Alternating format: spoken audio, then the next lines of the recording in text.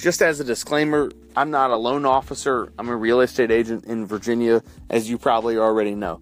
But this is a great question that a lot of people want an answer to, which is, can I get a mortgage for an investment property?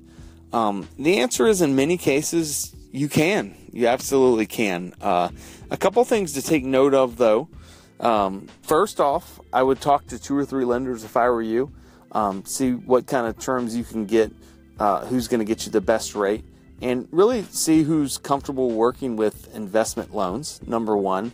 Number two, keep in mind your interest rate's probably going to be higher than it would be if you were going to be an owner-occupant.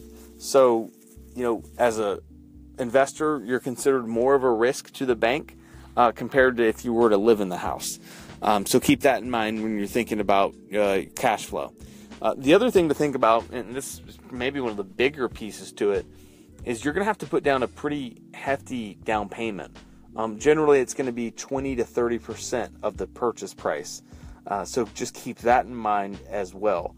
A lot of variables, a loan officer is going to be able to help you with that, but a multifamily unit versus a single family home may raise your interest rate a little bit higher as well. So there's a lot of different things to keep in mind, but overall, a lot of people think to get involved with investment properties, you may have to have cash only, or they might think you can, get like a 0% down loan.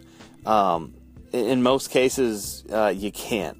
That's sort of a different subject. You could look at hard money lending. That's extremely risky. But your standard investment mortgage, a lot of people can get that. It is going to have a higher interest rate normally. You are going to have a 20 to 30% down payment.